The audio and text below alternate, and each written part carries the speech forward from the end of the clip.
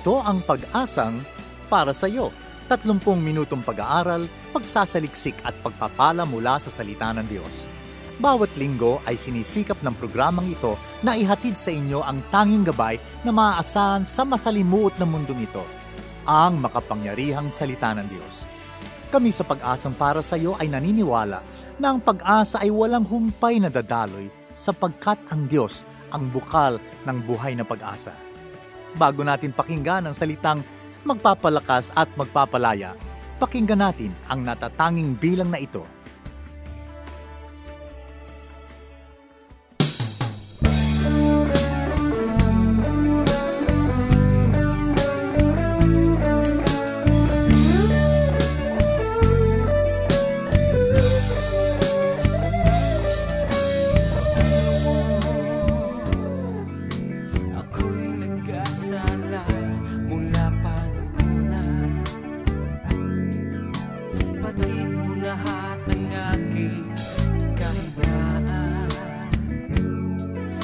Malapit sa tukso sa layaw ng laman, ngunit nang ako'y binago ng biyaya mo, tinalikuran ng kasamaan at sumunod sa iyo. Ngunit ngayon, unti-unting lumalayo sa'yo. Inisip kong ika'y hindi totoo. Ang pagsuyo mo'y di ko pinapansin. Puso ko'y naging bato sa pag-ibig mo. Ako ba kaya'y mapapatawad mo? Sadya bang wala naghain sa katulad ko? Masikip pala ang daan patungo sa'yo. Sadya bang wala naghain sa katulad ko, Panginoon?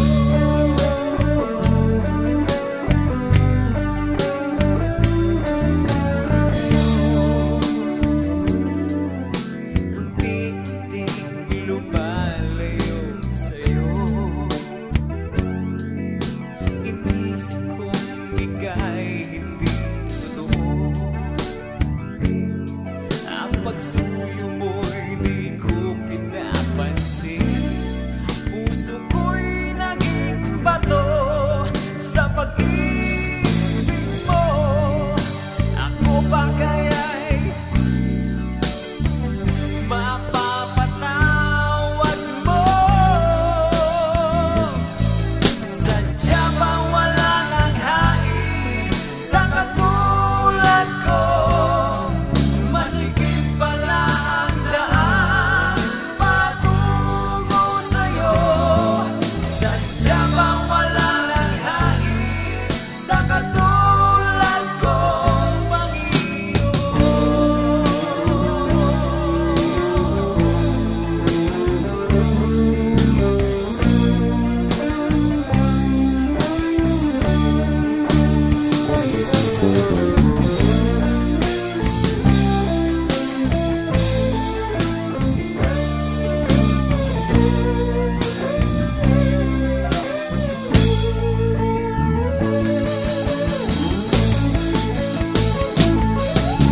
Pag-uwi mo ako sa landas na tinako. Pag-uwi mo ako, pag-uwi mo ako.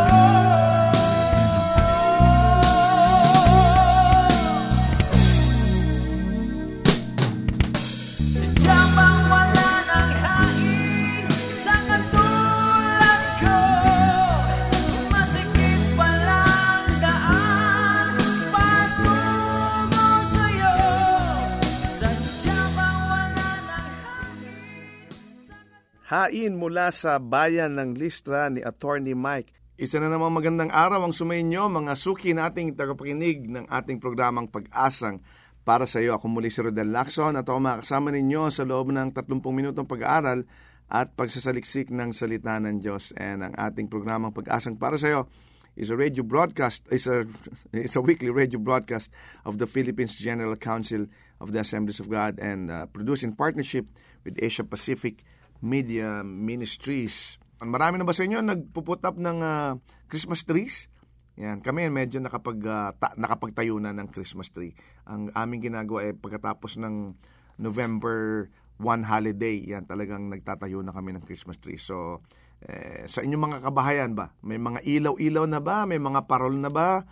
May mga Christmas songs na bang nagpe-play sa background habang nagpapahinga kayo sa gabi at kumukuti-kutikitap ang mga Christmas lights sa Christmas tree ninyo. Yan. Gawin natin as normal as possible yung ating mga yung ating experience etong Christmas season. Huwag nating hayaan na talunin tayo nitong COVID-19 na ito. Of course, mag-ingat pa rin. No? Hindi naman tayo natin sinabi maging normal na baliwala na yung ating pag-iingat. Huwag tayong magsawa sa pag-iingat.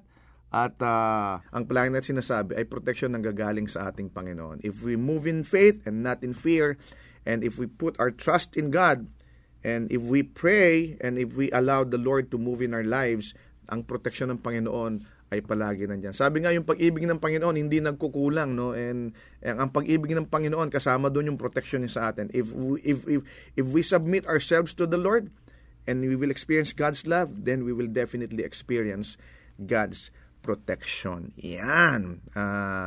Patuloy lang tayong manalangin at patuloy tayong tumutok sa ating programa.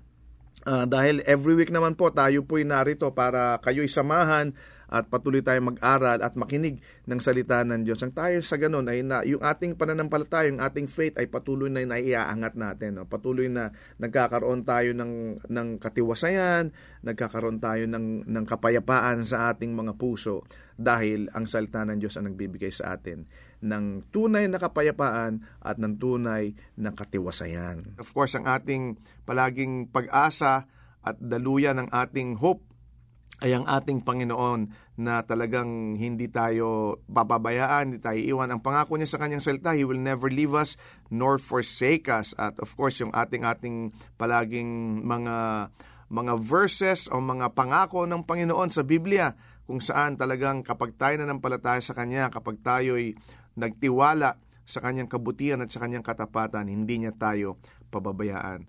Basahin ninyo yung Psalm 91. Talagang napakagandang pangako ng Panginoon dyan na kahit may mga pestilence, kahit may mga arrows na lumalapit dito sa atin ay kapag tayo nagtiwala sa Kanya, if we make our Lord our refuge and if we make the Most High our shelter, ang sabi doon, no evil will conquer us, no plague will come near our homes, for He will order His angels to protect us wherever we go. Yan, ang gandang pangako ng Panginoon yan. Ang sabi rin doon, 1,000 may fall at your left hand, 10,000 at your right hand, but no pestilence shall come near you if we put our trust in God. Napakagandang mga pangako ng Panginoon. Kaya, kapit lang kapatid, kapit lang mga kababayan. Unti-unti natin itong malalagpasan sa tulong ng ating Panginoon. Of course, nais nating pasalamatan yung mga kaibigan natin, mga talagang avid listeners natin na patuloy na nagsisend, nagpo-post ng mga messages nila sa ating Facebook page. So we'd like to remind everybody na patuloy lang po kayong magpadala ng mga text messages nyo sa amin dahil we assure you that we are reading your text and your comments doon po sa ating Facebook page. Yung ating social media page at talagang active naman po yan. May mga kaibigan tayo, may mga kapatid tayo sa team natin sa Pag-asang para sa iyo na talagang patuloy na tinitingnan yung mga iniiwanan yung mga Facebook page messages sa atin. At pinapanalangin po natin kayo. So mga prayer request po ninyo, patuloy nyo pong ipadala yan sa atin and makakaasa po kayo na ito po'y binibigyan natin ng pansin at kayo po'y pinapanalangin namin. So, patuloy lang po. Send your text messages and engage in our social media page, ang Pag-asang para sa iyo Facebook page. Ngayon may dumako tayo sa pag-aaral ng salita ng Diyos. This week, pag-aaral naman natin ng isa pang witness. Kaya lang, hindi siya masyadong, pag tinignan natin yung kanyang buhay, hindi siya masyadong nabanggit sa Biblia. Pero pag binasa natin at pinag-aralan natin yung kanyang buhay, makikita natin marami tayong makukuha ng mga ginawa niya, no? O yung mga activities niya kung saan talaga nakapag-witness siya sa pamamagitan ng kanyang gawa, no? Marami sa ating ganyan, yung inisip natin, ako naman hindi naman ako kilala sa church namin, hindi naman ako kilala sa community namin. Pero alam niyo ba mga kapatid, that we can also be witnesses through our deeds, sa pamamagitan ng ating gawa, kagaya ni Dorcas. At pag-aaral natin yan ngayong araw na ito, makikita natin sa Book of Acts, again, chapter 9, verses 35 to 42. Ang sabi rito, in Joppa, there was a disciple named Tabitha. In Greek, her name is Dorcas. Yan, si Dorcas yan. She was always doing good and helping the poor. About that time, she became sick and died, and her body was washed and placed in an upstairs room. Lydda was near Joppa. Mga lugar ito, no? So when the disciples heard that Peter was in Lydda, they sent 2 men to him and urged him, please come at once.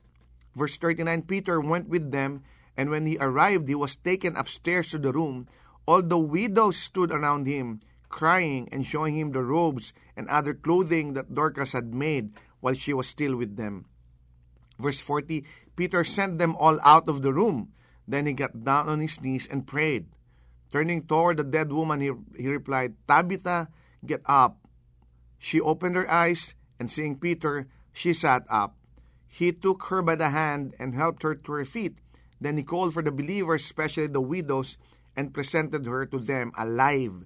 This became known all over Joppa, and many people believed in the Lord. Yan, ang ganda nito, no? Sa talagang, kung nandun ka sa lugar na yun, no? Talagang makita mo, maramdaman mo yung milagrong naganap. Kikilabutan ka talaga. Binabasa ko nga ito nung pinag-aaralan ko to, nung makita ko yung pag inilagay mo yung sarili mo doon at nilagyan mo ng background music, parang pelikula, no? Talagang, at bumangon si Tabitha o si Dorcas, talagang kikilabutan ka. Ang ganda nito. Basahin lang natin uli yung huling-huli, no? Tabitha, get up. She opened her eyes. Da-dan! And seeing Peter, she sat up. He took her by the hand and helped her to her feet. Then he called for the believers, especially the widows, and presented her to them alive. And this became known all over Joppa, and many people believed in the Lord. Nung panahon nito, yung early church was on the move. Talagang kung saan-saan sila. Wala silang specific o normal or regular place kung saan nagtitipon-tipon sila. On the move ang church. Pupunta sa Lydda, pupunta sa Joppa, pupunta sa Jerusalem, kung saan-saan, no? Kaya yung mga missionary nung araw, yung mga witnesses natin, traveling missionary sila, traveling witnesses sila. Sila Paul, sila Barnabas, pinag-aralan nga natin, sila Peter, yung mga disciples niya, sila John, lahat yan, traveling sila kung saan-saan sila, nagtatanim sila ng iglesia, nagtatanim sila ng church, pinangangaral nila ang salita ng Diyos. The church was on the move. Thousands were saved at Jerusalem and beyond, no? And Saul, in fact, si Saul was saved on the road to Damascus. So kung saan-saan talagang nagkakaroon ng revival. The gospel spread through Judea, through Galilee, and Samaria. Talagang nagkatotoo yung sinabi sa Great Commission sa Matthew 28, no, kung saan sinabi, you will be my witnesses to Judea, to Samaria, and beyond. Di ba? Si Peter, eto, nandito siya. He performed miracles at Lydda and Joppa. Nandun siya kung saan nagpapakita siya ng mga bulag, yung mga bulag nakakakita, yung mga pilay nakakalakad. At eto nga, no, nagkaroon na naman ng milagro dito. Paralyzed man was healed at Lydda, na pag-aaralan natin siguro sa mga susunod pa. At dito, si Peter, he raised Dorcas from the dead in Joppa. Diba? Sino ba si Dorcas? At ano ba ang ginawa ni Dorcas? Who is Dorcas and what did she do? Pag-aaralan natin yan. Unang-una, si Dorcas was a disciple. Sa verse 36, makikita natin yan. Dorcas is a Greek word meaning from the Aramaic name yan. Ang tunay niyang pangalan si Tabitha, no? And in Joppa there was a disciple named Tabitha. So Dorcas was a disciple. Ang Biblia in-identify siya dito as a disciple. The Holy Spirit identifies her as a disciple. She had seen herself as a sinner. And then she trusted Christ as her Savior. And then she was dedicated to Christ and then followed Christ in her daily life. No? Talagang makita natin na talagang pag gano'n ang disciple kapag disciple ka, susunod ka sa yapak ng ating Panginoong Jesucristo. No? Ang fruit of the Holy Spirit was evident in the life of Dorcas. Of course, hindi natin, masusurmise na lang natin yan. Ma-assume na lang natin yan. Bakit? Kasi ang sinabi rito, there was a disciple named Tabitha. She was always doing good and she was always helping the poor. Maikli lang yung description sa kanya pero napakalaman, di ba? Her testimony talagang napakalakas, napakaganda. Others saw Christ in her. Kasi mismo yung banal na espiritu ang nagsabi, she was a disciple, she was always good and she was always helping the poor. Her faith was living and bearing fruit that blessed other believers. And of course, we could see in the description, when the description said she was always helping the poor, that means she was always there when they need her. Di ba? That means she was always ready to lend a helping hand kapag nakakita siya ng mga taong nangangailangan. Talagang yung kanyang pananampalataya was living, it was a living faith, and she was always bearing fruit that blessed other people. Ang maganda rito, dapat tayo, kapag tayo nananampalataya na sa ating Panginoon, kapag tayo'y naniniwala na at sumusunod na sa ating Panginoon Jesucristo, dapat ang buhay natin maging kagaya kay Dorcas.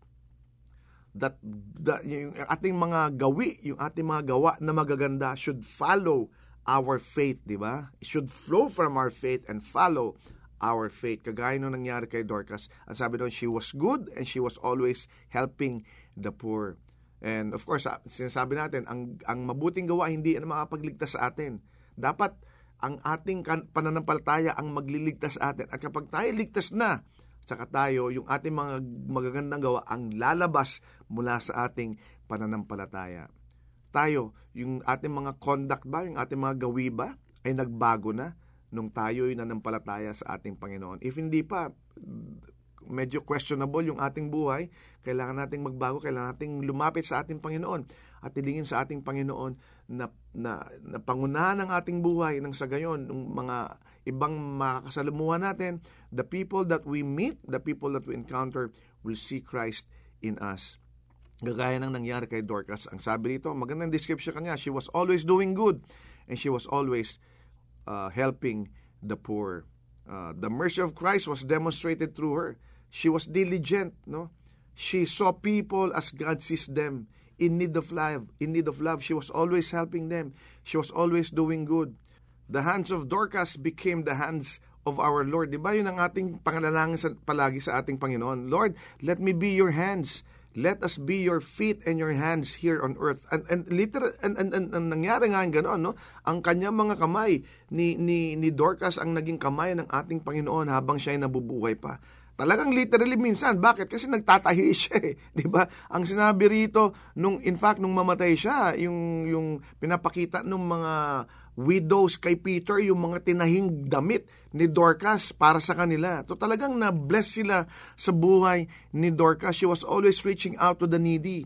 Widows were, siguro ito yung kanyang mga first beneficiaries. Hindi na nabanggit dito kung si Dorcas was also a widow, but she was always in the company of widows, no? Maaring widow na rin si Dorcas dito, o maaring siya ang nagmi-minister sa mga widows, but widows found Dorcas's hands as providing hands for them. Diba? And when Dorcas died, yung kanyang mga nami-ministeran, yung kanyang mga widows, they felt her loss. Nung namatay siya, talagang naramdaman nila yung kalungkutan, naramdaman nila yung kawalan ni Dorcas sa kanilang kalagitnaan. Bakit? Kasi palagi nandun si Dorcas sa kanila eh. Through her deeds, she was a witness to them. Sa pamamagitan ng kanyang ginagawa, nung pagtulong sa mga mahihirap, yung pagtatahi ng mga damit ng mga widows, yung pagbibigay ng pagkain, pagsisilbi sa kanila, lahat ng ginagawa ni Dorcas na alala ng mga widows, ng kanyang mga nasasakupan nung mamatay siya. Bakit? Kasi na-miss nila, di ba? Ang sarap nung gano'n na nami-miss ka. Huwag naman mamatay na tayo. Pero ibig sabihin, kapag tayo nawala na doon sa kalagitnaan ng ating mga community, ng ating community o ng ating church o nung saan man tayo, kung tayo may napunta sa ibang lugar, na-miss nila tayo. Hindi dahil na-miss nila tayo sa kalokohan natin, kundi na-miss nila tayo because of the things that we have done. Because of the things that we did with them, because of the things that we did for them, di ba? Dapat ganun din, ma-miss din tayo nila kagaya ng na-miss nila si Dorcas nung mawala si Dorcas. Bakit? Kasi she was always there when they were in need, di ba? She had always ministered to them in love. The hands of Dorcas were witnessing hands and spoke of the love of Jesus. Kaya nung mamatay siya, di ba, sabi, Lydda was near. When the disciples heard that Peter was in Lydda, they sent 2 men to urge him and urge him, please come out at once. Namatay na kasi dito si Dorcas. Peter went with them, and when he arrived, he was taken upstairs to the room. All the widows stood around him. Nag-iiyakan sila and showing him the robes and other clothing that Dorcas had made while she was still with them. So kitang-kita mo yung talang kalungkutan nila, nag-iiyakan sila. Siguro ito nung panahon nito, naalala ni Peter yung pangyayari nung si Kristo naman yung namatay naman si Lazarus, di ba? When Dorcas died, they sent for Peter. Nung mamatay si Lazarus, they sent for Jesus. Pinasundo rin nila si Jesus. Ganun din, di ba? And Peter came just like Jesus came, knowing that the faithful Dorcas had died. Ganun din yung experience niya, nakasama niya si Jesus dati nung namatay si Lazarus, di ba? The circumstances halos pareho di ba? And Jesus also raised Lazarus from the dead. Mababasa natin sa libro ng John. And there were also weeping believers, di ba? Nag-iiyakan sila dahil namatay si Lazarus. Eto rin, nag-iiyakan sila dahil namatay si Dorcas. Pinalibutan nila si Peter at nag-iyakan sila. Lahat sila malungkot. Sinabi nilang, pinakita nila kay Peter yung mga ginawa ni Dorcas, di ba? Dorcas was a witness to them because of the things that she has done. Dorcas was a witness to them because of the things that allowed her to be a helping hand to them. Diba? Ang nangyari, pinalabas ni Pedro lahat ng tao. Sabi, Peter sent them all out of the room. Tapos lumuhod siya at nanalangin siya. And then turning toward the dead woman, sabi niya, Tabitha, get up. Diba? Napakadrama nito. Tabitha, get up. And then she opened her eyes and seeing Peter, she sat up. Umupo siya. Tapos, pinakita ni Peter si Dorcas sa mga tao. At natuwa sila. Hindi sila natakot. Tandaan natin, walang sinabi dito that they were terrified. Diba? Walang sinabi dito, they were frightened. Nagulat sila, isang milagro ito, natuwa sila. Bakit? Kasi alam nila na nandun si Peter, alam nila na si Kristo mismo ay binuhay si Lazarus at alam nila sa pamamagitan ni Peter, kaya pa ring buhayin ng ating Panginoon si Dorcas. At ganun nga nangyari na buhay si Dorcas and this became known all over Joppa and many people believed in the Lord. Diba? Because of the things that Dorcas did, maraming nanampalataya. Sana ganun din tayo, hindi naman yung mamatay tayo at buhayin din tayo ng Panginoon. Pero maganda siguro yun, no? Na tayo ay mawala sa mundo and then somebody would come, tapos mananalangin at bubuhayin tayo ng ating Panginoon sa harap ng maraming tao. Pero medyo kakaibang level na yun, no? Pero sana yung ating gawa dito sa mundo habang tayo nabubuhay ay maging pagpapala sa napakaraming mananampalataya. Hindi lang sa mananampalataya, kundi sa mga tao na kasalimuhan natin so that many people will believe the Lord Jesus Christ. Kagaya na nangyari sa panahon ni Dorcas. Peter called Dorcas back to life. Tabitha, arise, sabi niya, and then she arose. And then this became known all over Joppa and many believers believed in the Lord Jesus Christ. So, paanong paraan? Dahil sa gawi ni Dorcas. We can also be witnesses like Dorcas through our deeds. Huwag nating pabayaan na kapag may nangangailangan ay magpawalang bahala tayo. But let's take that opportunity. Let's take that chance to be able to help people in need so that they will see our deeds and that they will praise the Lord and that they will believe in the Lord Jesus Christ. Maraming kaparaanan, kapatid. Maraming mga maliliit na bagay na pwede natin gawin sa kapwa natin. Pagtulong natin sa kanila, hindi man sa malaking bagay, kaya sa maliliit na bagay lang. Di ba? Yung pagsasalita lang natin ng maayos sa kanila, yung ating pakikitungo sa kanila, yung ating gawi sa kanila, yung ating behavior in front of them, yung ating behavior towards them, would be ways for them to believe in the Lord Jesus Christ through us. Dahil sa pamamagitan ng ating pagiging saksi, because of the way that we witness to them, they will believe in the Lord Jesus Christ. As a disciple, Dorcas witnessed of the saving power of Jesus. Di ba? As a disciple. In her deeds, Dorcas witnessed of the compassion of Jesus. Sa pamamagitan ng kanyang gawa, nakita nila yung awa, yung mercy na binibigay ng ating Panginoon sa pamamagitan ng mga witnesses sa kagaya ni Dorcas. May we be like Dorcas. May we be witnesses of compassion for our Lord Jesus Christ.